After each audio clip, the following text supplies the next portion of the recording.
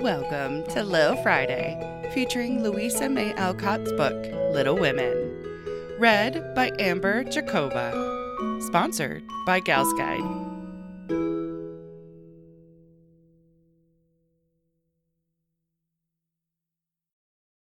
Chapter 33. Joe's Journal. New York, November. Dear Marmee and Beth, I'm going to write you a regular volume, for I've got heaps to tell, though I'm not a fine young lady traveling on the continent. When I lost sight of Father's dear old face, I felt a trifle blue, and might have shed a briny drop or two, if an Irish lady with 4 small children, all crying more or less, hadn't diverted my mind, for I amused myself by dropping gingerbread nuts over the seat every time they opened their mouths to roar. Soon the sun came out, and taking it as a good omen, I cleared up likewise, and enjoyed my journey with all my heart. Mrs. Kirk welcomed me so kindly I felt at home at once, even in that big house full of strangers. She gave me a funny little sky parlor, all she had, but there is a stove in it, and a nice table in a sunny window, so I can sit here and write whenever I like. A fine view and a church tower opposite atone for the many stairs, and I took a fancy to my den on the spot. The nursery, where I am to teach and sew, is a pleasant room next Mrs. Kirk's private parlor, and the 2 little girls are pretty children, rather spoilt, I fancy, but they took to me after telling them the 7 bad pigs, and I've no doubt I shall make a model governess. I am to have my meals with the children, if I prefer it to the great table, and for the present I do, for I am bashful, though no one will believe it. Now, my dear, make yourself at home, said Mrs. K in her motherly way. I'm on the drive from morning to night, as you may suppose with such a family, but a great anxiety will be off my mind if I know the children are safe with you. My rooms are always open to you, and your own shall be as comfortable as I can make it. There are some pleasant people in the house if you feel sociable, and your evenings are always free. Come to me if anything goes wrong, and be as happy as you can. There's the tea-bell. I must run and change my cap. And off she bustled, leaving me to settle myself in my new nest. As I went downstairs soon after, I saw something I liked. The flights are very long in this tall house, and as I stood waiting at the head of the 3rd one for a little servant girl to lumber up, I saw a gentleman come along behind her, take the heavy hod of coal out of her hand, carry it all the way up, put it down at a door nearby, and walk away, saying with a kind nod and a foreign accent, "It goes better so. The little back is too young to have such heaviness." Wasn't it good of him? I like such things, for as Father says, trifles show character. When I mentioned it to Mrs. K that evening, she laughed and said, "That must have been Professor Bear. He's always doing things of that sort." Mrs. K told me he was from Berlin, very learned and good, but poor as a church mouse, and gives lessons to support himself and 2 little orphan nephews whom he is educating here, according to the wishes of his sister, who married an American. Not a very romantic story, but it interested me, and I was glad to hear that Mrs. K lends him her parlor for some of his scholars. There is a glass door between it and the nursery, and I mean to peep at him, and then I'll tell you how he looks. He's almost 40, so it's no harm, Marmee. After tea and a go-to-bed romp with the little girls, I attacked the big work-basket and had a quiet evening chatting with my new friend. I shall keep a journal letter and send it once a week, so good night, and more tomorrow. Tuesday Eve. Had a lively time in my seminary this morning, for the children acted like Sancho, and at one time I really thought I should shake them all round. Some good angel inspired me to try gymnastics, and I kept it up till they were glad to sit down and keep still. After luncheon, the girl took them out for a walk, and I went to my needlework like little Mabel, with a willing mind. I was thanking my stars that I'd learned to make nice buttonholes, when the parlor door opened and shut, and someone began to hum, "Kennst du das Land?" like a big bumblebee. It was dreadfully improper, I know, but I couldn't resist the temptation, and lifting one end of the curtain before the glass door, I peeped in. Professor Bear was there, and while he arranged his books, I took a good look at him. A regular German, rather stout, with brown hair tumbled all over his head, a bushy beard, good nose, the kindest eyes I ever saw, and a splendid big voice that does one's ears good, after our sharp or slipshod American gabble. His clothes were rusty, his hands were large, and he hadn't a really handsome feature in his face, except his beautiful teeth. Yet I liked him, for he had a fine head, his linen was very nice, and he looked like a gentleman, though 2 buttons were off his coat, and there was a patch on one shoe. He looked sober in spite of his humming, till he went to the window to turn the hyacinth bulbs toward the sun and stroke the cat, who received him like an old friend. Then he smiled, and when a tap came at the door, called out in a loud, brisk tone, "Herein." I was just going to run when I caught sight of a morsel of a child carrying a big book, and stopped to see what was going on. "Me wants my bear," said the mite, slamming down her book and running to meet him. "Thou shalt have thy bear. Come, then, and take a good hug from him, my Tina," said the professor, catching her up with a laugh, and holding her so high over his head that she had to stoop her little face to kiss him. "Now me must study my lesson," went on the funny little thing. So he put her up at the table, opened the great dictionary she had brought, and gave her a paper and pencil, and she scribbled away, turning a leaf now and then, and passing her little fat finger down the page, as if finding a word, so soberly that I nearly betrayed myself by a laugh, while Mr. Bear stood stroking her pretty hair with a fatherly look that made me think she must be his own, though she looked more French than German. Another knock and the appearance of 2 young ladies sent me back to my work, and there I virtuously remained through all the noise and gabbling that went on next door. One of the girls kept laughing affectedly, and saying, "Now, Professor," in a coquettish tone, and the other pronounced her German with an accent that must have made it hard for him to keep sober. Both seemed to try his patience sorely, for more than once I heard him say emphatically, "No, no, it is not so. You have not attend to what I say." And once there was a loud rap, as if he struck the table with his book, followed by the despairing exclamation, "Prut, it all goes bad this day." Poor man, I pitied him, and when the girls were gone, took just one more peep to see if he survived it. He seemed to have thrown himself back in his chair, tired out, and sat there with his eyes shut till the clock struck 2, when he jumped up, put his books in his pocket, as if ready for another lesson, and taking little Tina, who had fallen asleep on the sofa, in his arms, he carried her quietly away. I fancy he has a hard life of it. Mrs. Kirk asked me if I wouldn't go down to the 5 o'clock dinner, and, feeling a little bit homesick, I thought I would, just to see what sort of people are under the same roof with me. So I made myself respectable and tried to slip in behind Mrs. Kirk, but as she is short and I'm tall, my efforts at concealment were rather a failure. She gave me a seat by her, and after my face cooled off I plucked up courage and looked about me. The long table was full, and everyone intent on getting their dinner, the gentlemen especially, who seemed to be eating on time, for they bolted in every sense of the word, vanishing as soon as they were done. There was the usual assortment of young men absorbed in themselves, young couples absorbed in each other, married ladies in their babies, and old gentlemen in politics. I don't think I shall care to have much to do with any of them, except one sweet-faced maiden lady, who looks as if she had something in her.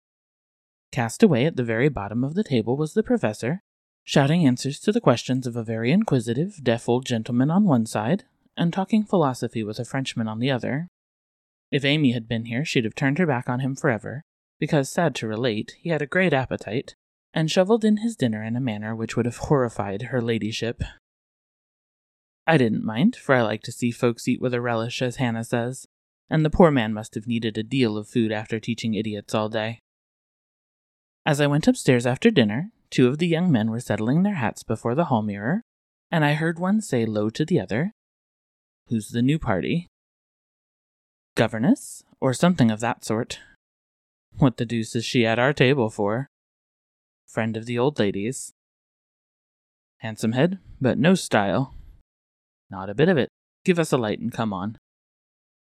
I felt angry at first, and then I didn't care, for a governess is as good as a clerk, and I've got sense if I haven't style, which is more than some people have, judging from the remarks of the elegant beings who clattered away, smoking like bad chimneys.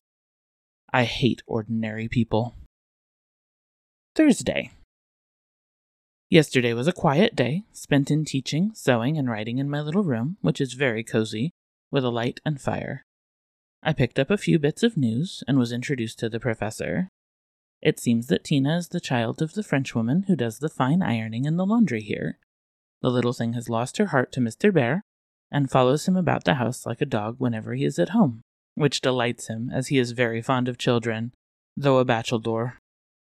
Kitty and Minnie Kirk likewise regard him with affection, and tell all sorts of stories about the plays he invents, the presents he brings, and the splendid tales he tells.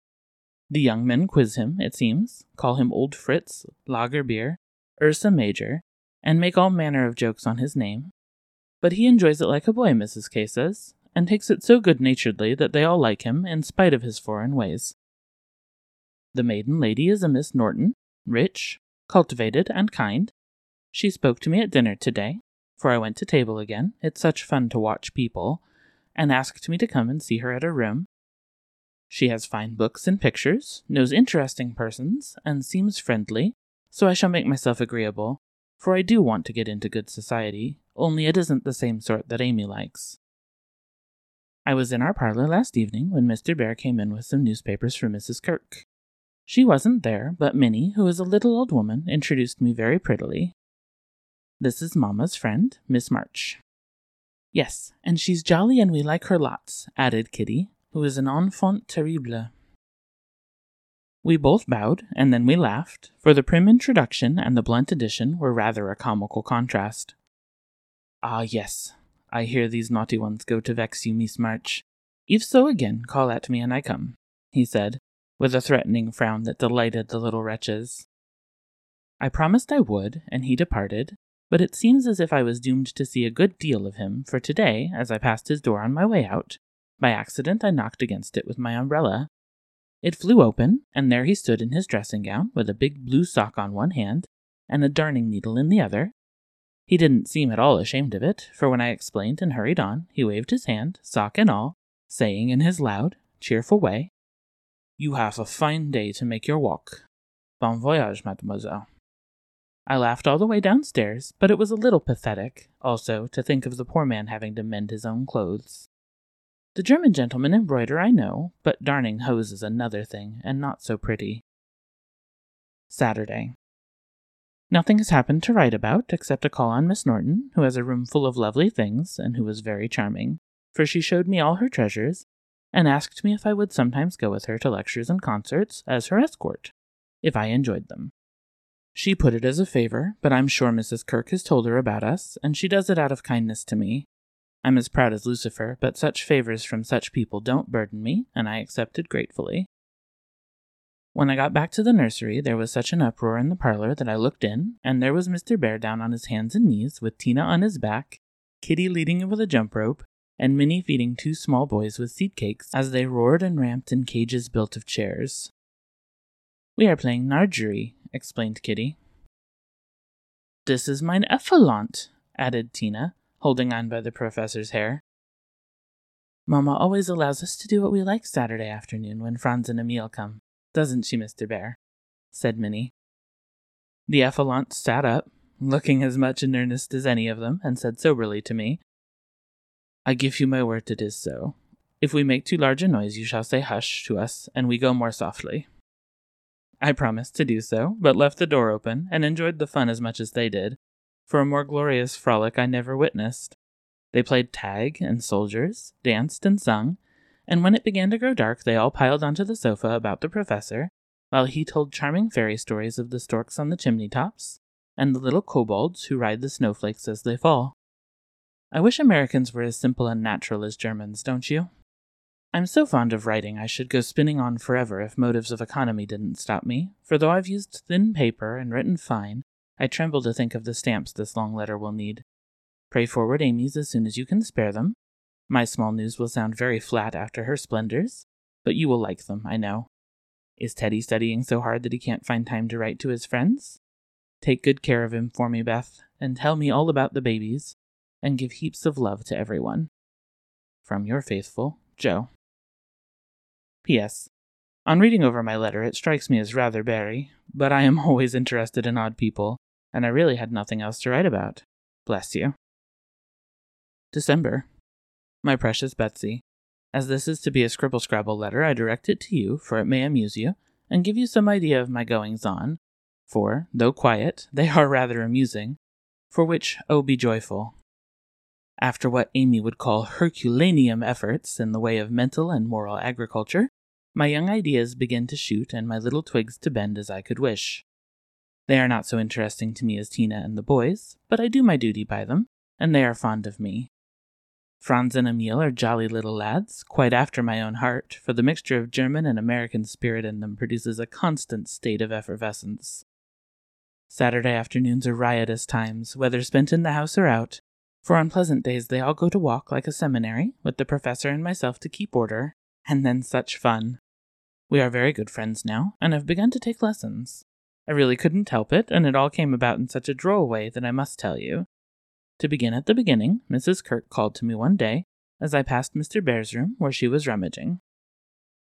"Did you ever see such a den, my dear? Just come and help me put these books to rights, for I've turned everything upside down, trying to discover what he's done with the 6 new handkerchiefs I gave him not long ago." I went in, and while we worked I looked about me, for it was a den, to be sure. Books and papers everywhere, a broken meerschaum, and an old flute over the mantelpiece as if done with, a ragged bird without any tail chirped on one window-seat, and a box of white mice adorned the other. Half-finished boats and bits of string lay among the manuscripts. Dirty little boots stood drying before the fire, and traces of the dearly beloved boys, for whom he makes a slave of himself, were to be seen all over the room. After a grand rummage, 3 of the missing articles were found, one over the birdcage, one covered with ink, and a third burnt brown, having been used as a holder. "Such a man," laughed good-natured Mrs. K, as she put the relics in the rag-bag. "I suppose the others are torn up to rig ships, bandage cut fingers, or make kite-tails. It's dreadful, but I can't scold him. He's so absent-minded and good-natured, he lets those boys ride over him roughshod. I agreed to do his washing and mending, but he forgets to give out his things, and I forget to look them over, so he comes to a sad pass sometimes." "Let me mend them," said I. "I don't mind it, and he needn't know. I'd like to. He's so kind to me about bringing my letters and lending books." So I have got his things in order, and knit heels into 2 pairs of the socks, for they were boggled out of shape with his queer darns. Nothing was said, and I hoped he wouldn't find it out, but one day last week he caught me at it. Hearing the lessons he gives to others has interested and amused me so much that I took a fancy to learn, for Tina runs in and out, leaving the door open, and I can hear. I had been sitting near this door, finishing off the last sock, and trying to understand what he said to a new scholar, who is as stupid as I am. The girl had gone, and I thought he had also, it was so still, and I was busily gabbling over a verb and rocking to and fro in a most absurd way, when a little crow made me look up, and there was Mr. Bear looking and laughing quietly, while he made signs to Tina not to betray him. "So," he said, as I stopped and stared like a goose, "you peep at me, I peep at you, and that is not so bad. But see, I am not pleasanting when I say have you a wish for German." "Yes, but you are too busy. I am too stupid to learn," I blundered out, as red as a peony. "Prut, we will make the time, and we fail not to find the sense. At evening I shall give a little lesson with much gladness, for look you, Miss March, I have this debt to pay," and he pointed to my work.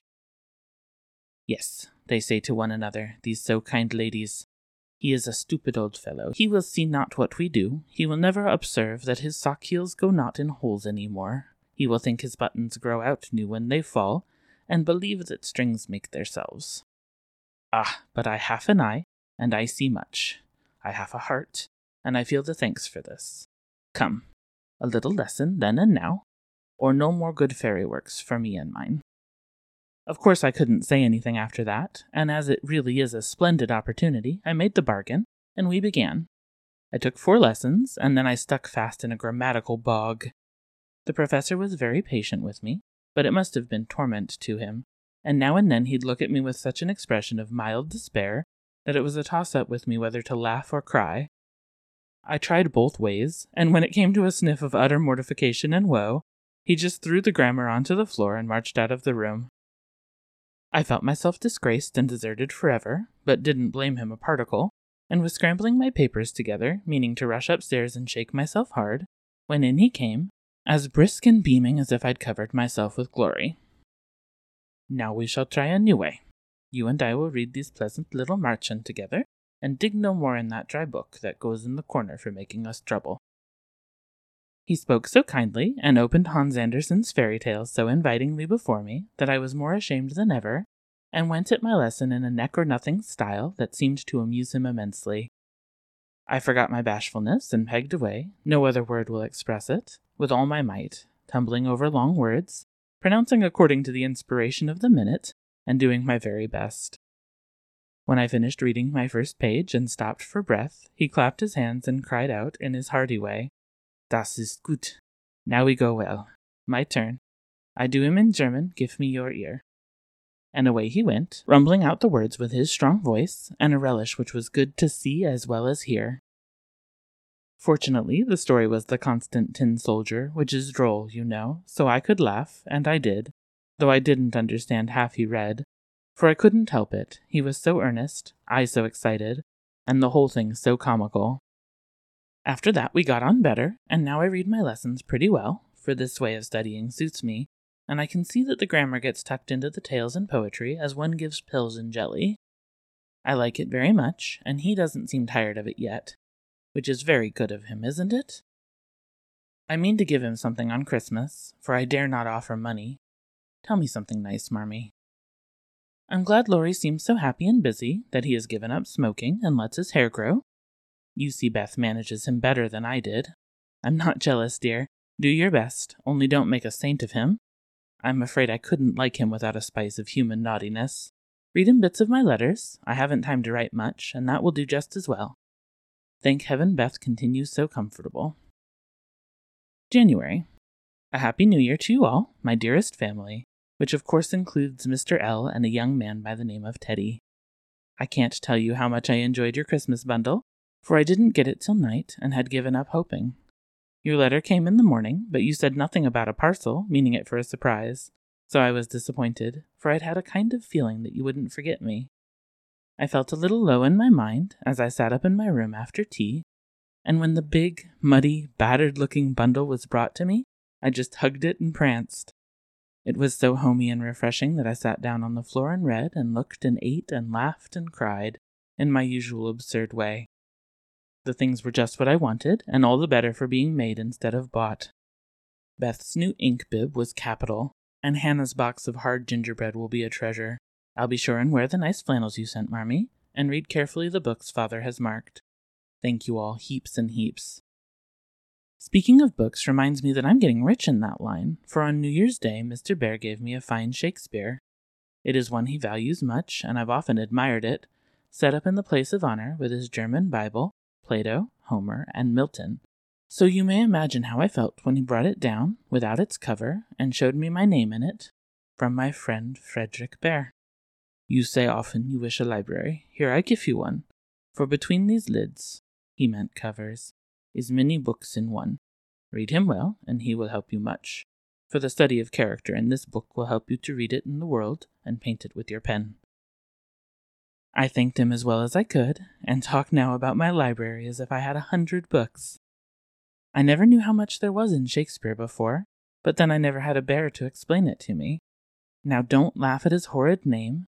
It isn't pronounced either bear or beer, as people will say it, but something in between the two, as only Germans can give it. I'm glad you both like what I tell you about him, and hope you will know him some day. Mother would admire his warm heart, Father his wise head. I admire both, and feel rich in my new friend Frederick Bear. Not having much money, or knowing what he'd like, I got several little things and put them about the room where he would find them unexpectedly. They were useful, pretty, or funny. A new standish on his table, a little vase for his flower, he always has one, or a bit of green in a glass to keep him fresh, he says, and a holder for his blower, so that he needn't burn up what Amy calls mouchoir. I made it like those Beth invented, a big butterfly with a fat body and black and yellow wings, worsted feelers, and bead eyes. It took his fancy immensely, and he put it on his mantelpiece as an article of vertu, so it was rather a failure after all. Poor as he is, he didn't forget a servant or a child in the house, and not a soul here, from the French laundrywoman to Miss Norton, forgot him. I was so glad of that. They got up a masquerade and had a gay time New Year's Eve. I didn't mean to go down, having no dress, but at the last minute Mrs. Kirk remembered some old brocades, and Miss Norton lent me lace and feathers, so I dressed up as Mrs. Malaprop and sailed in with a mask on. No one knew me, for I disguised my voice, and no one dreamed of the silent, haughty Miss March, for they think I am very stiff and cool, most of them, and so I am to whippersnappers, could dance and dress, and burst out into a nice derangement of epitaphs like an allegory on the banks of the Nile. I enjoyed it very much, and when we unmasked, it was fun to see them stare at me. I heard one of the young men tell another that he knew I'd been an actress. In fact, he thought he remembered seeing me at one of the minor theaters. Meg will relish that joke. Mr. Bear was Nick Bottom, and Tina was Titania, a perfect little fairy in his arms. To see them dance was quite a landscape, to use a Teddyism. I had a very happy New Year, after all, and when I thought it over in my room, I felt as if I was getting on a little in spite of my many failures, for I'm cheerful all the time now, work with a will, and take more interest in other people than I used to, which is satisfactory. Bless you all. Ever your loving Jo.